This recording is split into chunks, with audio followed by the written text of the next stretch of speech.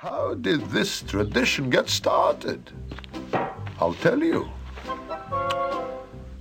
I don't know. But it's a tradition.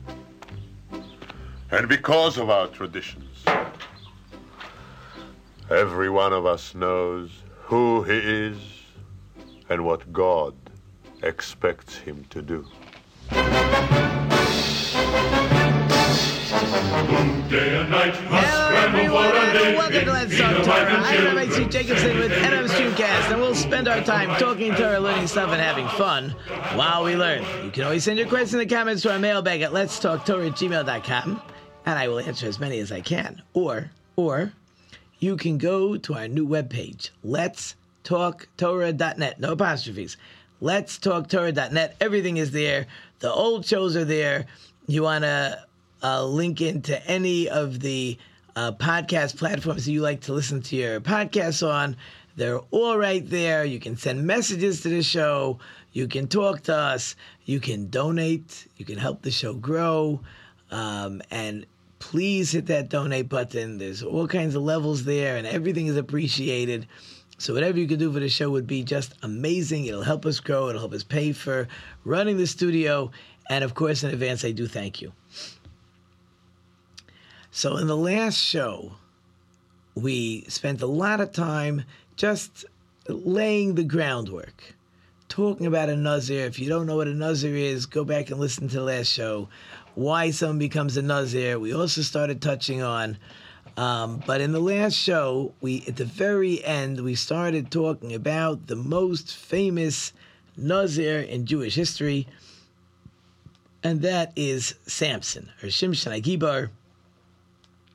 Samson, we said, is a Nazir from his birth. He cannot drink wine his whole life. He cannot cut his hair. He has to act as a Nazir. And we want to delve into Samson's life, some of the lessons that are good for all of us, and to try to comprehend this complicated person.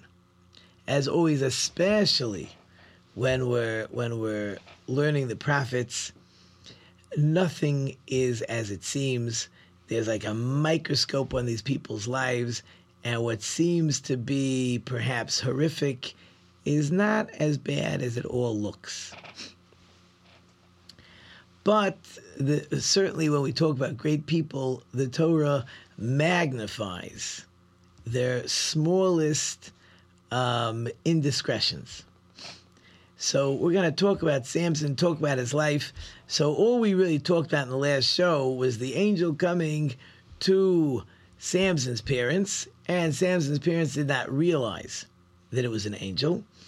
And the angel had informed them that they're going to have a child, and he must be a Nazir from when he's born, and no wine, and no cutting his hair, and the parents are to do the same. Now, the parents are to basically act as a Nazir. So there's no wine in the house. It's not like they're having wine by the meals, but little Samson, you can't have any. Nobody's having wine.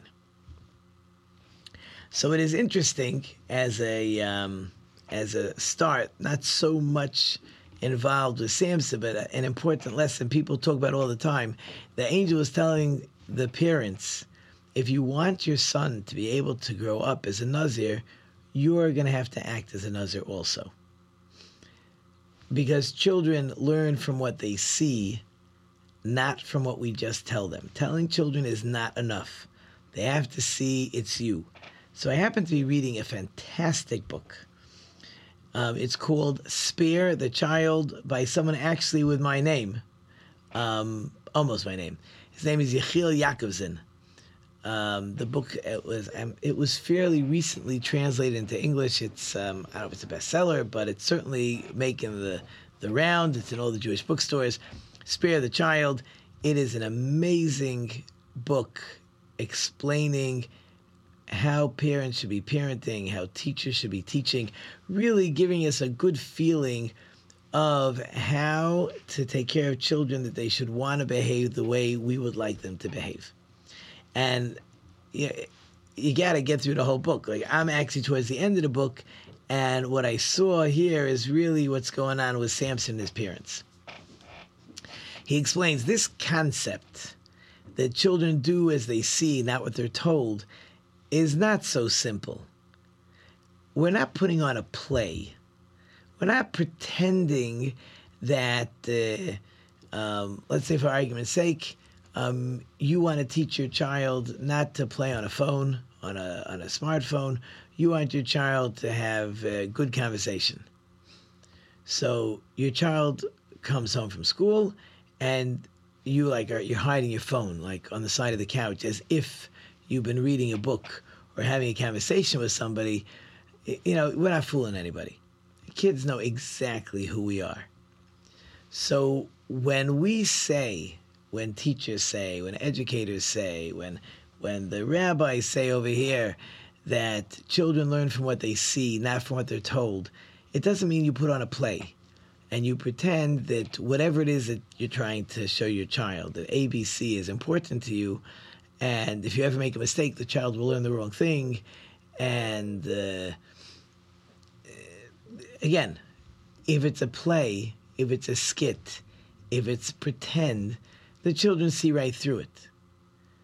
It's okay to make mistakes. And my children won't learn from my mistakes.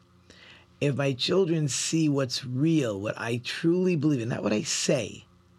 If I say one thing, you should really be spending an hour every night in Torah study.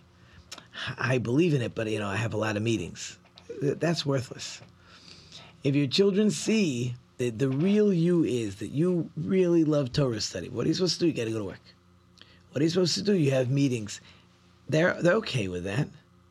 They'll learn that studying is important, as long as that when you have a chance to study, you say, I want to study now, because you want to, instead of opening up a newspaper. We can give you 1,000 examples of this, right? If it's important to you to talk nicely, that's important. You want your children to know that you talk nicely, except that whenever you're with friends, they hear your mouth and you're cursing, and you say to your children, like people said to me, well, with these people you have to talk a certain way. So then it's not the real you. If the real you is that you need to have a nice way of talking, then even when you're with friends, it doesn't matter what the friends are doing. You don't talk the way. Your kids will see it. But it has to be the real you. So it can't be when the angel is telling Samson's parents that you have to act as the Nazir so Samson will learn how to act. They're not putting on a play. The angel is telling them this has to become you. This is who you're going to become. And as long as it's important to you, your child will follow suit. Now, it seems once he grew up, I don't know at what age, they didn't have to do everything anymore. I'm not sure exactly what the line becomes, but that becomes clear in the story, which I would like to begin. So let's keep in mind, Samson becomes a judge. He's the leader of the Jewish people. He's obviously a holy person. He's obviously a righteous person. We have the list of judges. All these people we see were great people. But Samson has a problem. And the verse says it clearly. He follows his eyes. Samson follows his eyes. Even though there are things he does that's clear that that's what God wanted him to do. And it even says that's what God wanted him to do. But Samson's not doing it solely because God wants him to do it. He's also doing it because he wants to do it. And that, unfortunately, it will lead to his downfall. But even in his downfall, he becomes a great person. Now again, we said in the last show, but we're delving into the story. The Jewish people are under the rule of the Philistines, the Plishtim. They do not deserve a leader at this point in their history to throw out the Plishtim from their land, but they do deserve to not be totally subservient to them. And as I told you, one of the things we're going to see is we don't even know how to pray. Samson knows how to pray. He knows how to talk to God. The rest of the Jewish people has no idea how to talk to God. So early in the story, you can decide whatever age you want, Samson informs his parents that he wants to marry a certain Philistine girl. He wants to marry her. And he wants his parents to take care of he wants his parents to make the arrangements. He should be able to marry her. Now, was that unheard of when the Philistines were in control? I have no idea. Certainly his parents weren't happy with it. The verse says that the parents didn't know that this was God's plan. So obviously the parents don't know, but they're going to listen. They have a relationship with their son, and for whatever reason, they're going to listen. I'm not sure why they're listening. Certainly, I have people tell me all the time it's important to them that their children marry somebody Jewish, Jewish continuity, stay in the family. So, but that's not the conversation in this verse. But the verse says that that she was fitting in the eyes of Samson. Samson wanted to marry this girl. He sends his parents. Now, they're taking a trip to this city, to this Philistine city, to go to this girl. But they have to pass through a vineyard. So the parents can take the shortcut through the vineyard, but Samson is a Nazir. He has to go the long way. So his parents take the shortcut, and Samson's going the long way. So again, by this point, it must be the parents are allowed to have wine. And on the way, he runs into a lion, or a lion runs into him. That would be a bad thing for the lion. Samson's strength comes from God. He's not a guy walking around that just beating up people. Every time he has strength, it says that the Spirit of God is upon him and he becomes strong. So he must be deserving almost all the way through the story. If he wasn't a great person, he wouldn't have deserved it. Right? So let's keep that in mind. So the lion comes to him and he takes the lion, he just rips its mouth apart. He just kills the lion on the spot. But Samson doesn't go bragging about it. He kills the lion and he leaves it. And they go to the city, they make arrangements for the wedding, and then they go home. And at whatever date it was decided that they should go back for the wedding, so now they're going back, and again, Samson's parents will take the shortcut. Samson goes around it. He sees the lion that he killed is still there, but its mouth is filled with honey. So Samson actually takes the honey from that mouth, and he eats some of the honey, and he maybe had a jar, I don't know, and he puts away some of the honey, and he actually gives it to his parents. He marries this Plishti girl, and at this wedding party, there's like 30 guys. There's 30 guys that are by the party, and they want a riddle. They want a riddle. So the bet is that if they can answer the riddle, Samson will give each one of them like a set of linen and a pair of clothing. And if they can't, then they have to give Samson 30 linens and 30 pairs of clothing. What's the riddle? The riddle is, from the eater comes food. From the strong comes sweet. Right? In other words, the lion who's the eater, the lion who's strong, comes something sweet. That's the honey in the lion's mouth. They can't figure out this riddle, right? It's not working. So these men go to Samson's new wife, and they tell her, you better give us the answer. You don't give us the answer, we're going to kill you people. So these are all gangsters. They obviously are afraid of Samson. They must know he's a strong guy. But they don't go to him. So she goes to her husband, oh, yeah, like all good wives. Oh, if you really loved me, you would tell me the answer to the riddle. Samson knows that this is all a game. And Samson is really looking for a way to infiltrate into the Philistines, and he's going to use every excuse in the book to go to war with these people by himself. But each time, it's not anything about the Jewish people. Now, as if Samson's going to go fight because you're starting up with the Jewish people, so then they're gonna take their retribution against the Jewish people. Samson has to always make it personal. It's us, it's me, Samson, not me, the Jew. Me, Samson, against you rotten Philistines who are not nice people. Okay, so she goes, Samson, what's the answer? So he says, oh, it's the lion is the eater, and there's honey in the mouth of the lion, and that's the sweetness. Okay, so she tells them the answer, And they say, okay, we got the answer, you got to pay. Samson says, you cheated. So Samson goes out. He kills 30 people, 30 Philistines, takes their clothes. This is debatable in the rabbis. Did he sell their clothes? Did he give those very clothes? In either case, he pays off the debt, but he's a little angry at his wife for giving over the answer. So he goes home. So what happens is the father takes Samson's wife. She's not divorced. He's just mad at her that she gave the answer to the riddle. So the father takes Samson's wife and gives her to one of the guys by Samson's party. Samson comes back a week later and says, hey, what's with my wife? So the father-in-law says, she's not for you. I gave her to one of your friends. Marry one of her sisters. So Samson says, so who do you think you are? These Philistines, just because we had a bet and I pay my bet, they cheated, I was allowed to kill those 30 people. I'll show you. So Samson goes ahead, and he gets himself 300 foxes, ties their tails together, puts torches between each of those group of foxes, and he sets them through the fields of the Philistines. So you see Samson's going ahead, and he is going to get the Philistines hopping mad, but they're mad at him.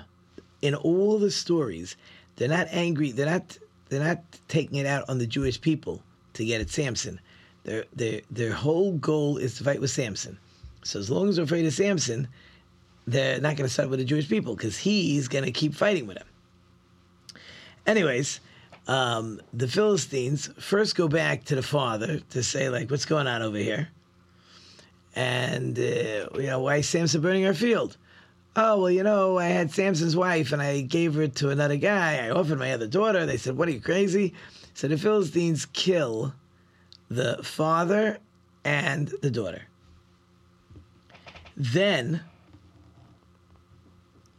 the Philistines send an army to go get Samson. They go to the Jewish people and say, this Samson guy, he's a crazy guy. He just burnt all our fields. And his whole excuse was because we killed his father-in-law and his wife. So they sent 3,000 soldiers. The tribe of Judah sent 3,000 soldiers to go pick up Samson.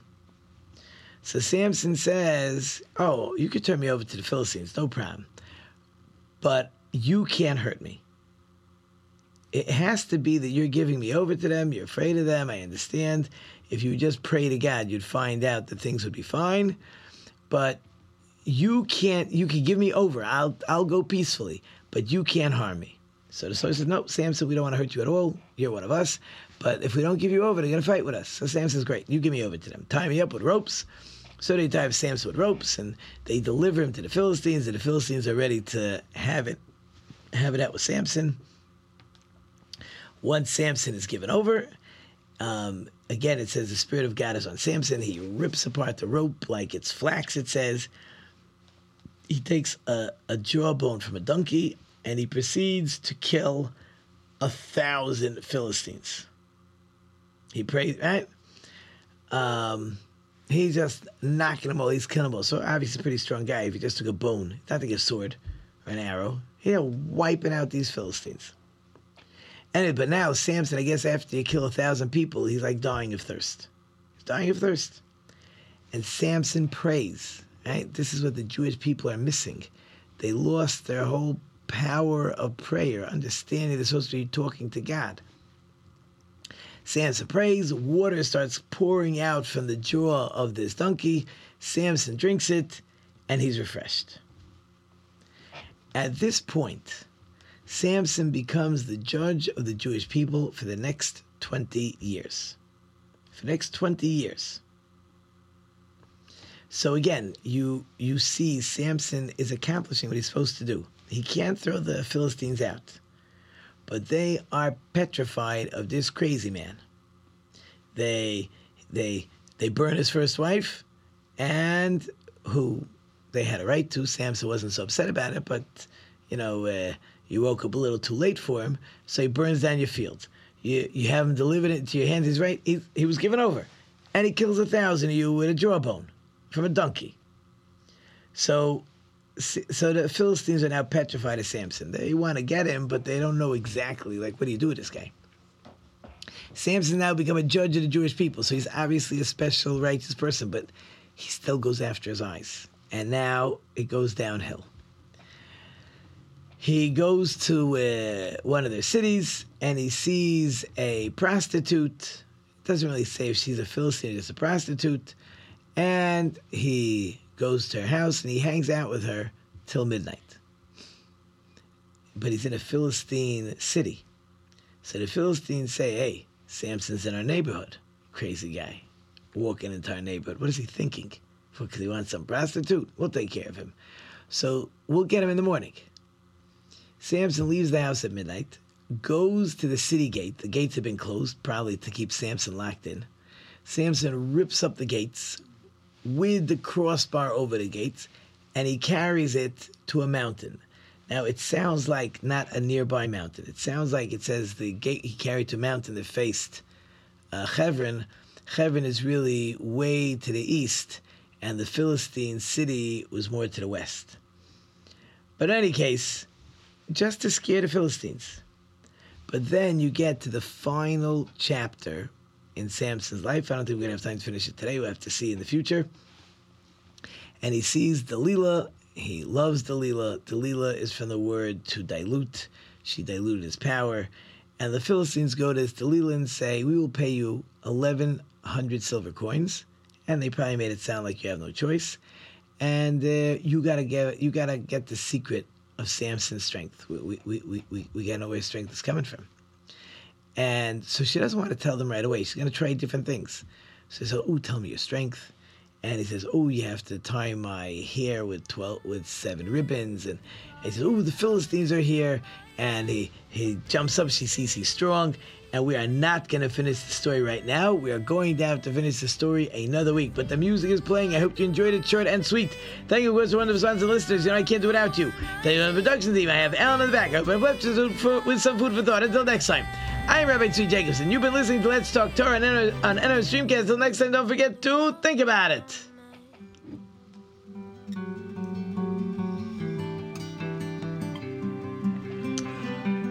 There's a house we can build.